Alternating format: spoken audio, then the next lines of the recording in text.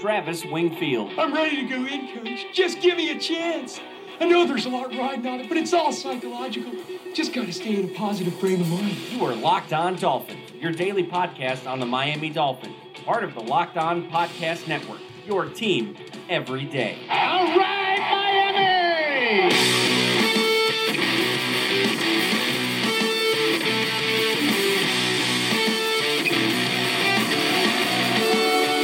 What's up, Dolphins, and welcome into the Tuesday, June the 5th edition of the Locked On Dolphins podcast. I am your host, Travis Wingfield, and I'm here to bring you your daily dose of Miami Dolphins football. And on today's show, an unusually busy June weekend for the Miami Dolphins. We will unpack the DeVante Parker and Chris Chambers beef and give you my current power rankings on the Dolphins' current wide receivers. Also, what is the weakest position on this team heading into camp? And we'll get you caught up on all the content from LockedOnDolphins.com as well as Around the Fins beat. But first, I have to remind you guys to go ahead and subscribe to the podcast on Apple Podcasts. Leave us a rating, leave us a review. You guys have been giving us more reviews lately. We really do appreciate that. It helps the podcast grow and get out to more Dolphins. You can give me a follow on Twitter at Wingfield NFL. You can follow the show at Locked On Fins, and of course, the number one blog in the Locked On Network. Check out LockedOnDolphins.com. Daily written content up there for you guys, as well as the other Locked On Sports family of podcasts, like the Locked On Heat podcast and Locked On NFL podcast for all the local and national coverage of your favorite teams. I don't really have any time to waste in this podcast. Let's go ahead and jump right into it. That's another Miami Dolphins. So as you guys are listening to this podcast, whether you're at work, in the car, at the gym, whatever it is, mandatory minicamp has already begun. It started today, this morning, Tuesday morning, June the 5th. And we'll have a recap of all of that up on tomorrow's podcast with all the happenings, as well as updates on Twitter throughout the day. So you can follow me there at Wingfield NFL to find out the live updates from Dolphins practice, as everyone is now in camp ready to go this week. But we're going to start today's show with something that trended on Sunday night on Dolphins Twitter. I already had the podcast out on Monday with Antoine Staley. You guys can check that out right now. USA Today's Antoine Staley talking about the Dolphins OTAs and just covering the team from a professional sports writer's perspective, getting his thoughts on all of that stuff. It was a very good podcast, so check that out. That was Monday's podcast. But on Sunday night, there was this feud going on between Chris Chambers and DeVante Parker, and it wasn't like it was a tweet battle. Of course, DeVante Parker was getting out there and writing a bunch of tweets and putting them out there and making himself look kind of bad. And Chris Chambers was on the 5 Reasons Sports podcast, and he talked about how he became involved in this team again once he signed the deal to officially retire a Miami Dolphin. And he's been working in sports performance since he retired after the stint with the Kansas City Chiefs, and he wants to get involved back with football and the Dolphins. He talked about how he wants to be in coaching or scouting or just getting players right with sports performance, talking about how to train the body and all that stuff. So he offered some advice to guys like Kenny Stills in regards to what type of stuff you should do off the field to get yourself ready for game day on Sunday. And Kenny Stills accepted the offer for a guy that Chambers sent him, talking about how Chambers says that all the guys in the league should have their own team of people working for them that are not team affiliated. So if it's not the Miami Dolphins giving you guys stuff, you should have your own doctor, you should have your own masseuse, and you need to have your own team of guys getting your body ready outside of the facility, because there's only so much you can do within the facility, and it has to be a 24/7 type of job. So he talked about the aspect of being a professional, and there are so many things you have to do to get yourself right. And Kenny Stills came to him and got that advice from him, and then they tried to relay it to DeVante Parker, who did not accept the invite or the advice or whatever it was that Chris Chambers was trying to convey to him. He wanted nothing to do with it. But then he took it a step further and tweeted about it, because they mentioned it on the 5 Reasons Network. They tweeted out saying, these are Chris Chambers' top 5 Dolphins receivers right now on the team.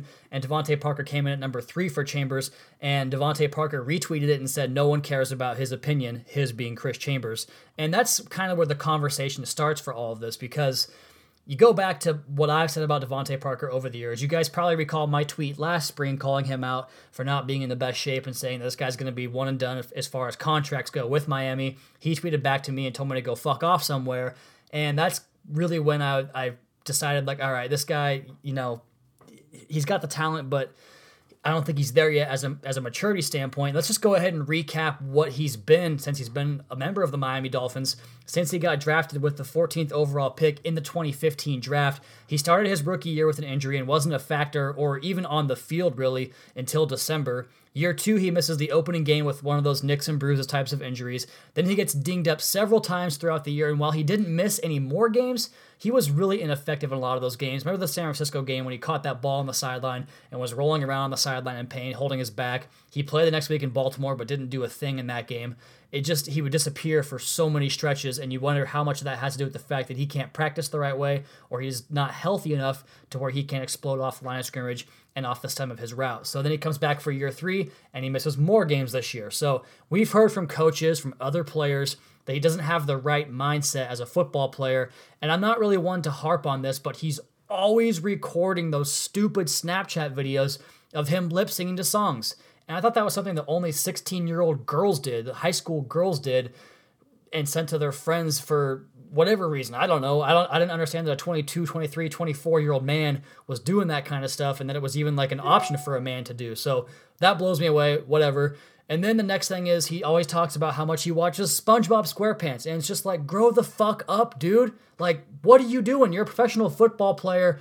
And I get that these guys have all the time, all this downtime. They can have whatever kind of lifestyle they want. I am not one to criticize what they do in their free time, but when it affects your play on Sundays and when you're not producing and there's all these reports about you not being a professional, that's when this stuff kind of comes back to bite you in the ass. And Clyde Christensen talked last year about how he had lost this edge that he developed in camp. He came into camp with this edge, like, I'm going to be the number one receiver. I'm going to pluck balls off of defensive backs' heads. And we saw it in that preseason game against the Philadelphia Eagles. We saw it in week 1 against the Los Angeles Chargers. And then he comes back and he has this entitled opinion. And I'm just thinking, where did that come from? Was it your 600 yards receiving? Was it your 1 touchdown catch you had last year?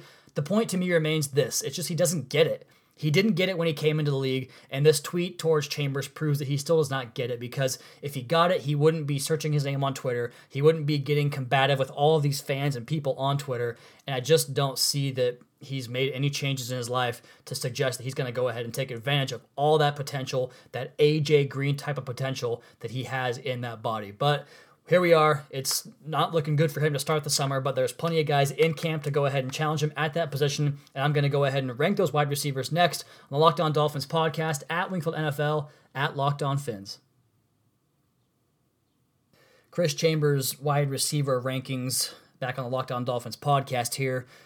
I think he had Kenny Stills, Albert Wilson, Devontae Parker, Jakeem Grant, and then Danny Amendola. If I was wrong on that, you can go ahead and correct me. But I wanted to give my own rankings here because this is a group that, and I've talked about this with you guys on the podcast, on the website, that there really is a hard discerning factor when it comes to finding out which of these guys is the best, who's going to get the most targets, and there's just a bunch of them that's really hard to separate. And for me, there's one guy that stands out from the entire class, and you guys already know this. I guess I'm going to say it anyway because it has to be said, but Kenny Stills is far and away the best wide receiver on this team. He is so efficient from the slot. He's so efficient from a target standpoint that he just always is making big plays, and every time you factor in his average numbers, it just looks very impressive against the rest of the league from an efficiency standpoint. So he has the numbers, he has the production, he also has the volume production in some ways. He had 9 touchdowns back in 2016, but you look at his tape, and as you guys know, I study this stuff like crazy, particularly the offensive side of the football,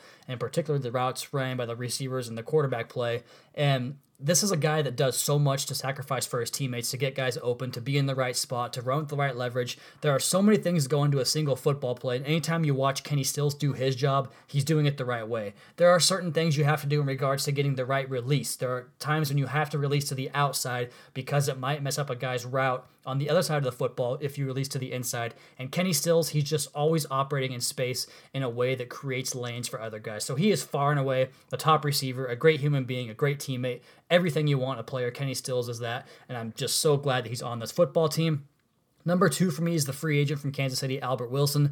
I had a chance to go through all of his catches in Kansas City and watch the tape on that and just see the type of burst and athleticism that he offers from a big play standpoint, but also from the bubble screen game, the shovel pass game, the end around game, all that fun stuff that I'm hoping we see a lot more in 2018. And he just does so much with the football in his hands, and he has that electrifying speed. He is a nuanced route runner. He understands leverage. He understands how to set guys up and have all of his routes look the same, and he breaks out of them so strongly and gets himself open, and he really put that on display in Week 17 last year when the Chiefs gave Patrick Mahomes a start, and Albert Wilson was his go-to guy. So he's number 2 behind Kenny Stills. Number 3, this is probably where I'm going to get some pushback from some of you guys. Jakeem Grant, you just see it on the film with him when he gets his chances. And it was last December he got his chance against the Chiefs as well as the Patriots, particularly that Patriots game where he was taking some shots down the field. If he catches that one deep ball that he dropped, his numbers are just off the page right there. And I feel like people are going to be talking about him more. Obviously, drops are only the receiver's fault, so he has to get that fixed. But he plays with that same fire and intensity. He brings it to the practice field every single day, and he just looks like he belongs because he has a human joystick out there. And I know he's short and undersized, and everybody wants to harp on that, but guys don't move like that naturally in this level, and he's had his fair share of production against the backups in the preseason, and then he started showing it last year down the stretch against the number ones of the New England Patriots and some other teams as well. So I have a lot of faith in him going forward. Number 4, Danny Amendola, old reliable, obviously not going to do anything with his physical makeup, not going to blow you away with the combine type of numbers, but he's so reliable, catches a lot of passes. And we got to see if he stays healthy. That's the biggest one for him. But getting this wide receiver core going in the right direction with all these young guys definitely falls on the shoulders of Danny Amendola and Kenny Stills. So he is number 4. And I'm bringing up the rear with the GOAT of the day, not the greatest of all time, the scapegoat, Devontae Parker. Show me, man. Just show me. That's all I want to see. You haven't shown anything yet so far in your career. You've shown flashes of brilliance, but you've had far more downside to your career with missed games, drop passes, lazy routes, unable to separate against one-on-one coverage. Just show me. Show me that you're a number 1 wide receiver, and we can stop having this conversation. So those are my wide receiver rankings. Kenny Stills, Albert Wilson, Jakeem Grant, Danny Amendola, Devontae Parker. Hit me up on Twitter at Wingfield NFL and let me know what you think of those. Let's go ahead and move on now to the start of mandatory minicamp, which brings me into another segment altogether.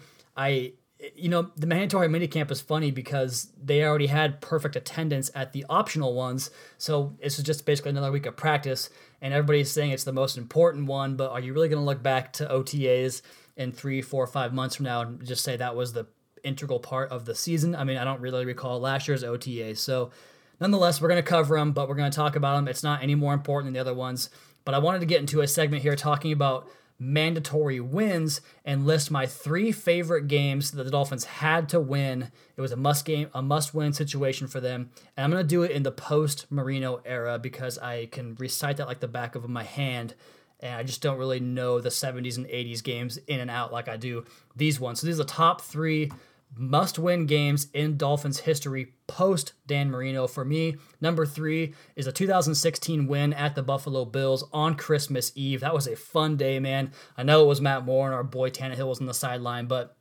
Jay Ajayi goes off. They took until almost the very end of the game into overtime to finally win that game, playing a full 72 minutes or whatever it was in that game.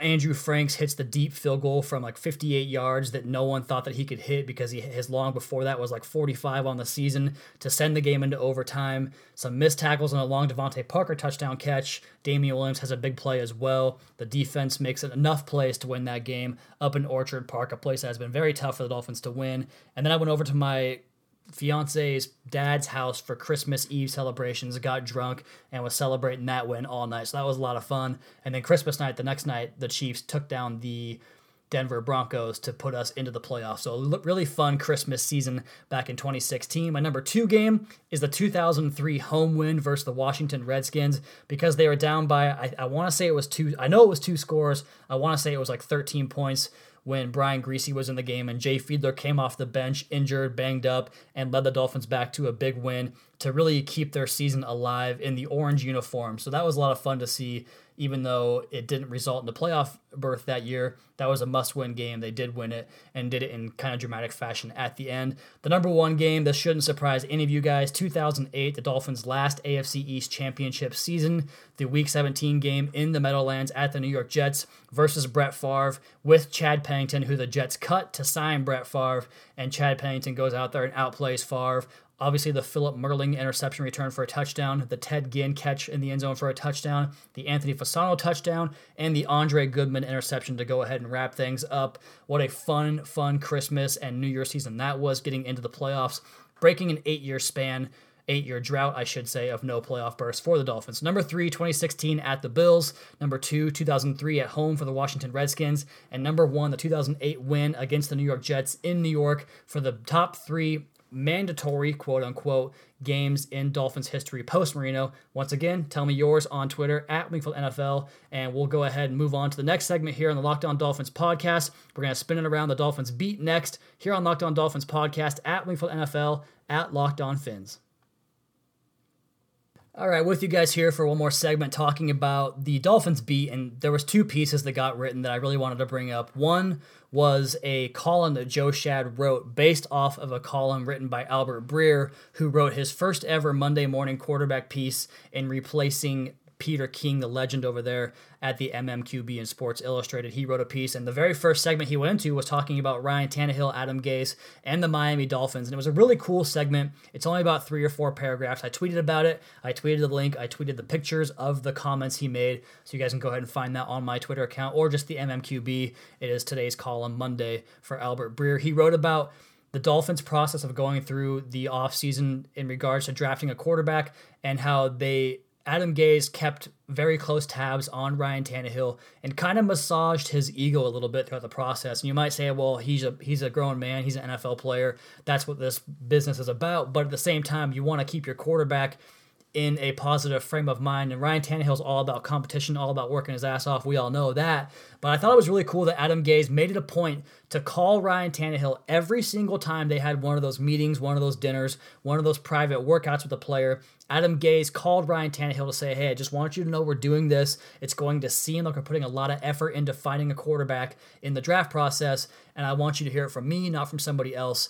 And it just speaks to the relationship between those two guys and how crucial the quarterback to play caller, in this case, head coach. The coach and quarterback relationship is so imperative to success. Obviously, with Belichick and Brady, Peyton and Breeze, Roethlisberger and to Mike Tomlin with the offensive coordinators they've had there with Todd Haley. There's been so much great relationships in the NFL that just breed success, and you hope that's what the Dolphins are getting here. But the best quote from it was Ryan Tannehill asked the Dolphins, just please don't waste the first-round pick in regards to drafting a quarterback, because I'm obviously the quarterback, and if we go elsewhere, we can go ahead and make this football team better because a quarterback's not going to beat me out. So that was really cool to see. And then Joe Schad wrote an article about it, kind of saying the exact same thing. But then there was another piece written by everyone's favorite Armando Salguero, who I don't know if he's just mailing it in. I don't really read his stuff that often because I find it to be dense, I suppose. He wrote a piece talking about how the cornerback position is the weakest position on the team. And that might be, this team is spread pretty wide as far as depth goes. And it's kind of hard to find the weakest position. So I guess you can go ahead and use that if you want to harp on Xavier Howard and Tony Lippett or whoever you want to talk about. But the two comments that he made that really chapped my ass was saying that Minkah Fitzpatrick, who played a, quote, little bit of slot at Alabama, end quote, and that Bobby McCain has no business being on the outside, basically saying that he made his money on the inside and getting him on the outside will expose matchup problems. And I just read that thinking, dude, do you watch the games? Do you have any inkling of how football works? Number one, Minkah Fitzpatrick was the slot corner at Alabama and only played free safety out of necessity for injury and did it very well, mind you, and can do it very well. But he was the slot corner, the, quote, star position of that defense. So learn your stuff before you write that. And then Bobby McCain, I've written an article about it. I've tweeted it about 100 times since McCain got his contract extension, which we can go ahead and talk about now. He gets a 4-year, $27 million contract with $13 million guaranteed to make him the highest paid slot corner in the NFL. Something I talked about on Friday's podcast before it happened, something I've been talking about all offseason as a priority. And he talked about how McCain doesn't play outside and will get exposed out there. Well, in that article, it's called Bobby McCain, Miami's all-purpose man.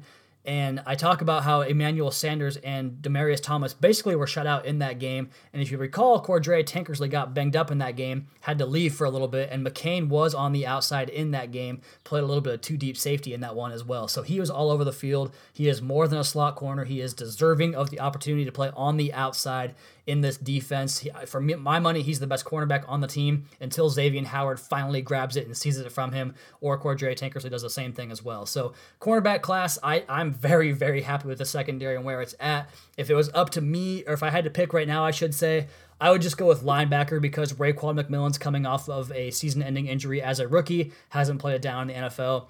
Jerome Baker, for my money, is the second best linebacker on the roster, also a rookie. And then you have Kiko Alonso, and then just a glut of guys that are trying to find their way in Stephon Anthony, Terrence Garvin, Chase Allen, Quentin Poling, Mike Hull, Mike McRae, and Kason Collins to round out the camp list. That's my weakest position on the team right now heading into camp, linebacker, and I would say defensive tackle's probably next in line for that. So the cornerback pick, very weird. Going after Bobby McCain, very weird. Not understanding Minkah Fitzpatrick's position, very weird there from Armando Salguero. So it is definitely summertime. It is definitely mail it in piece, but I did not mail it in on a piece that I wrote on Sunday night, chronicling the Dolphins' entire 2018 offseason. There are 4 phases talking about the strengths to build around, how they're going to do it, the type of team they want to build with a no huddle / tempo based offense, rotation on the defensive ends, different dime packages, more defensive backs. Check that out, LockedOnDolphins.com. It's called the 2018 Dolphins Offseason Roadmap. We have the Ryan Tannehill charting project up and running right now. Week 10 against the San Diego Chargers is up live on LockedOnDolphins.com, but that will do it for today's podcast. And I am going to go ahead and play you guys out to the newest single from my favorite band, Coheed and Cambria. So we'll go ahead and play that right now and remind you guys, go ahead and subscribe to the podcast on Apple Podcasts. Leave us a rating, leave us a review. Check out the other Locked On Sports family of podcasts for all your local and national coverage of your favorite teams. Follow me on Twitter at LinkfieldNFL. Follow the show at Locked On Fins, and follow our flagship show at Locked On NFL, both on Twitter and Facebook. Check out the #1 rated blog in the Locked On Network, LockedOnDolphins.com. You guys have a terrific rest of your night. We'll talk to you again tomorrow with another edition of Locked On Dolphins podcast, your daily dose for Miami Dolphins football.